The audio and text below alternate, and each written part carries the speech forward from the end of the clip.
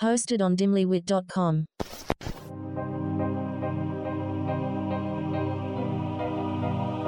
Scooby-Doo, where are you? Jinkies!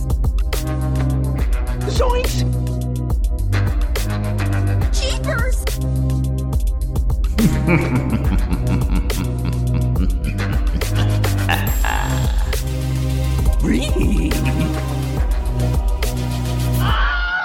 Like zoinks! Alright, we just watched Scooby-Doo and the Witch's Ghost. Yeah, we did. That's the follow-up movies. So, essentially what happened with these is there were different movies, different TV movies, different, straight-to-video movies that happened up until, I believe, the mid-'80s. Maybe even the late 80s, and then they stopped for a while. Zombie Island was the first straight-to-video movie they did under the new branch, the Warner Brothers branch, after Warner Brothers bought all the rights to everything from Hanna-Barbera. And then it led into a couple of others. So, this was the next follow-up. It happened the next year. It was shorter. It's 1 hour and 7 minutes, including credits. So, an hour. An hour, a solid hour. 15 minutes shorter than the other one. But to me, this one feels somehow longer. Yeah. How did you feel about the length? I was very tired last night, so that the other one felt a lot longer because of that. But there it does kind of feel like it just keeps going and going. Yeah, this one, it feels more tight. It feels a little more kid-friendly than Zombie Island. Zombie Island felt very dark. This one feels a little bit lighter. Yeah. But this one doesn't have a typical plot. This one has a plot, it has a story, it has a mystery. There's and then a lot of... afterwards, it's just oh, and by the way, this. Right. So, I'll give you the 3, 2, 1 countdowns. If you haven't seen the movie, you can go see it. It can be rented probably on Amazon Prime. We watched it through the Xfinity app. But if you haven't seen it, go see it. 3, 2, 1. Great. You've seen it. That's awesome. So the plot is that they're solving a mystery going on in a museum. And they get help from Ben Ravencroft to figure it out right at the end. Ben Ravencroft is a writer character who's actually based on Stephen King. Oh. So he's based in the Northeast. Obviously this is Massachusetts. Stephen King is in Maine. But then he's a horror writer. That's what he's primarily known for. And he's also kind of based on the look of Stephen King back in the late 80s, early 90s. Got a mansion and shit. Yeah, a mansion. I meant more of the long hair and the ponytail, the glasses. Also that, yes. Anyway, he helps them. They go to his hometown, and while in his hometown, there's a ghost going on. It's the ghost of Sarah Ravencroft, who is actually an ancestor of Ben, accused of witchcraft. And she was, dealt with back then, basically killed for being a witch. And it turns out that it's just the people in the town making up this ghost to, boost tourism before they have, a big event. And then they figure that out. And suddenly it's well, actually, here's where you would find her book. And the secret is I actually am evil, and I just wanted the book to release my ancestor, who actually was a witch. And it's just a big fucking, turn on a dime right there at the end. It is, because you get this very, friendly feeling from Ben the whole time. And then suddenly, as soon as he leans down to pick up the book, you can see that he's, super malicious. I'm a bad guy. Which there's not really a hint to it before. If there was, it would feel less out of the blue. I was reading they weren't originally planning for there to be an actual ghost. So I don't know what that means. I don't know if the original plan was to lengthen things and it just to discover that it was the town doing this. Yeah. But originally I know there wasn't an actual ghost, but they decided to put an actual ghost in it to keep with the theme of the first movie, which had an actual ghostly figure. Which I think is a cool addition and a cool thing to go with, but the way they brought it about was a little weird. Yeah. Just kind of abrupt. Still, it's good. Oh my god, Tim Curry is... You can't get better than that. Yeah, you can't at all. He's actually apparently in a later one that I've never seen, called something The Goblin King. So that'll be interesting to see him again. You gotta love hearing his voice. It feels like he's a Halloween staple. Yeah, So absolutely. it felt nice to hear. What'd you think about Shaggy in this one? I mean, how was his voice? It seemed better. I don't think I really paid attention to it as much, and probably because it was someone else. Yeah, it's back to the similar cadence that I felt like Casey Kasem brought to the role, and that just had that style versus there wasn't as much that felt screechy to me in this one that happened in Zombie Island.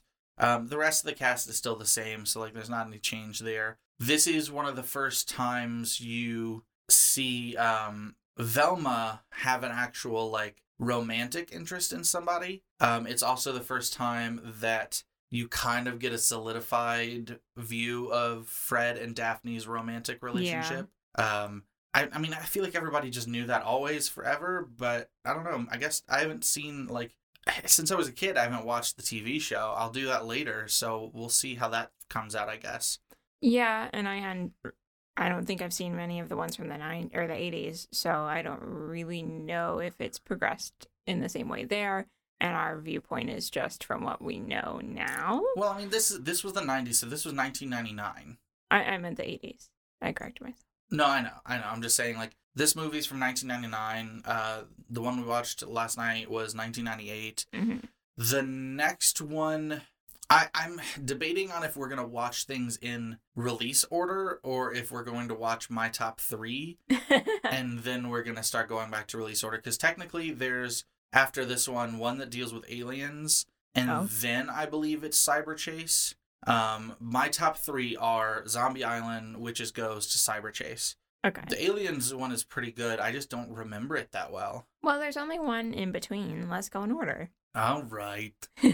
We'll watch the aliens. It was really weird to me seeing Ben and Velma, just because like you can't really tell an age difference between them in the movie, but it felt like there was. That's one thing I want to figure out. Like, they always call the group the Meddling Kids. And in the last movie, we've got it where Fred and Daphne are out on their own touring the country. Right, like How have their old own are TV they? show. Yeah, like how old are they? Are they in their 20s at this point? I feel like they're in early 20s. I feel like Yeah. that's kind of like the canon of what this group is meant to be at this point. But I could be wrong. The dynamic between Velma and Ben was still weird to me. But This one, of course, had another moment for me that is just classic Scooby-Doo, which is the eating a lot montage of Shaggy and Scooby. yeah. And obviously, like, you don't talk about the food in this one as much. I feel like every time I see them eat, it makes me want to eat. Just makes me hungry. But the thing that I love is when they have, like, the big ham, and then they pull it out, and it's, like, one little tiny bone at the bottom.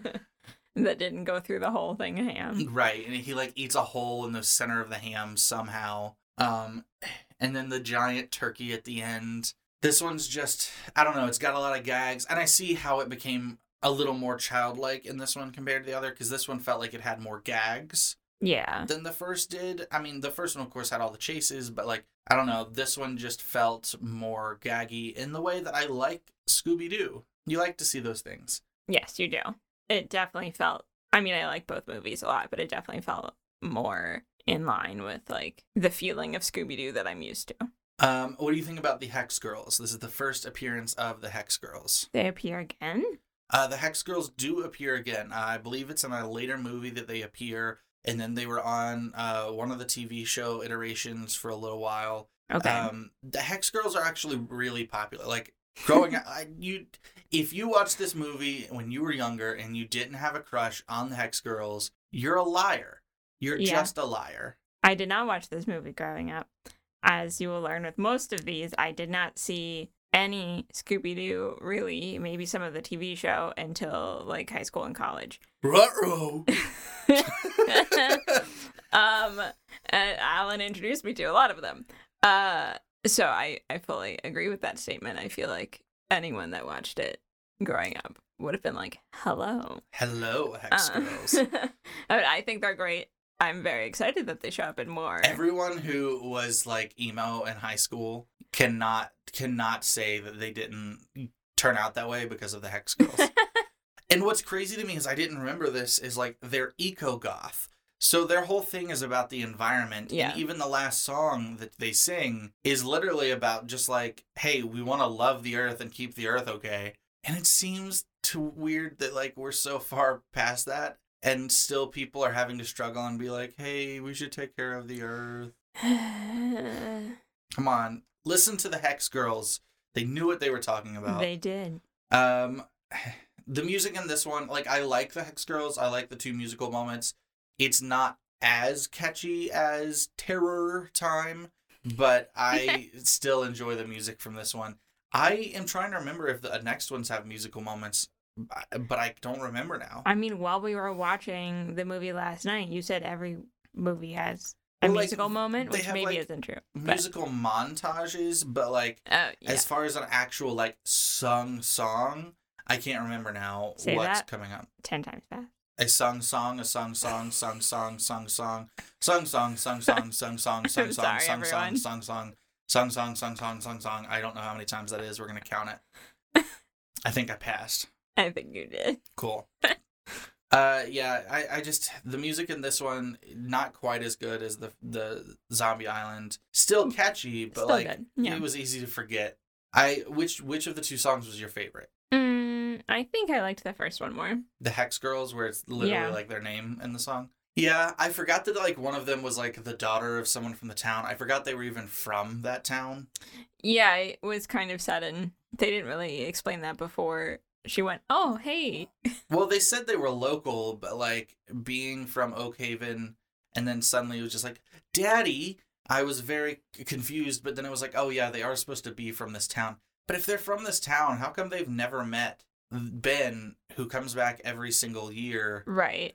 for this time of year? I mean, I get that he's like a big dude, but considering one of them was like a daughter of one of the prominent people in town that Ben knew seemingly Not very knowing, well. right. Yeah, that was weird. I'm critiquing your writing and your plot holes. Can't fix it now. It's 21 years later. Oh, now I feel 22 old. years later. Moving on. Yikes.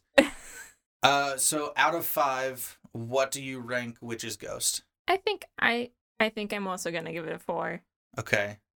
After seeing it again, I'm gonna say a 3.5 out of You went a 5. whole point and a half down. I went a whole point and a half down. You really don't like it as much? It's not, I mean, I don't like it as much as the first one, but it's also like seeing it now, seeing how the plot is just kind of It is all over the there. place.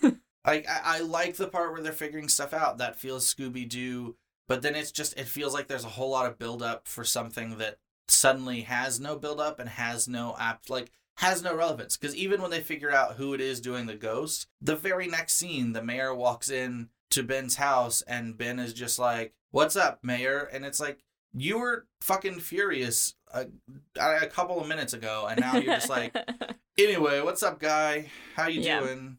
Nobody gets in trouble for it, which I guess they're not breaking any laws, technically. No. They're just doing a tourist trap thing, which isn't very good considering all the tourists were around and the ghost didn't show up until after they left. Like, what are you trying to do? Why is this ghost out here in the middle of the night when the only Yeah. people here are the Scooby Gang? They kind of messed up their tourist trap. You ruined it. The town's burned down. What are you gonna do next year? Probably the same thing again. Yeah, that's fair. Nobody wrote about it in the paper. There's no news story about anything like this. They did just end the whole thing with a dude technically being murdered, but like, Yeah.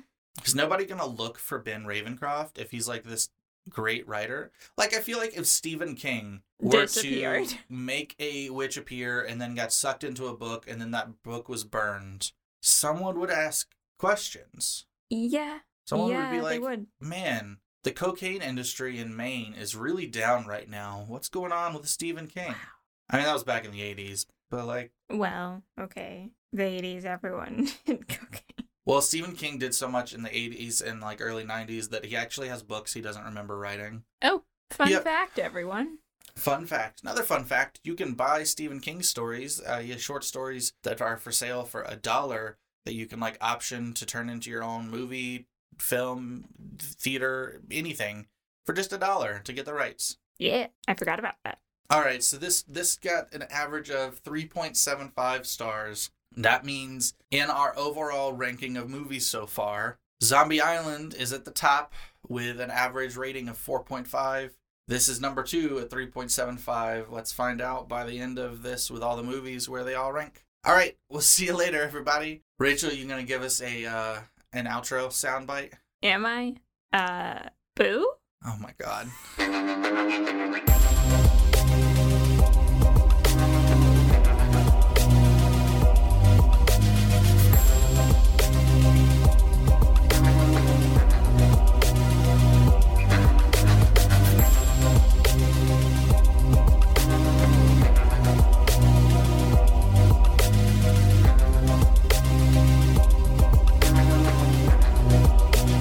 Like Scoob, let's get out of here. Hosted on dimlywit.com.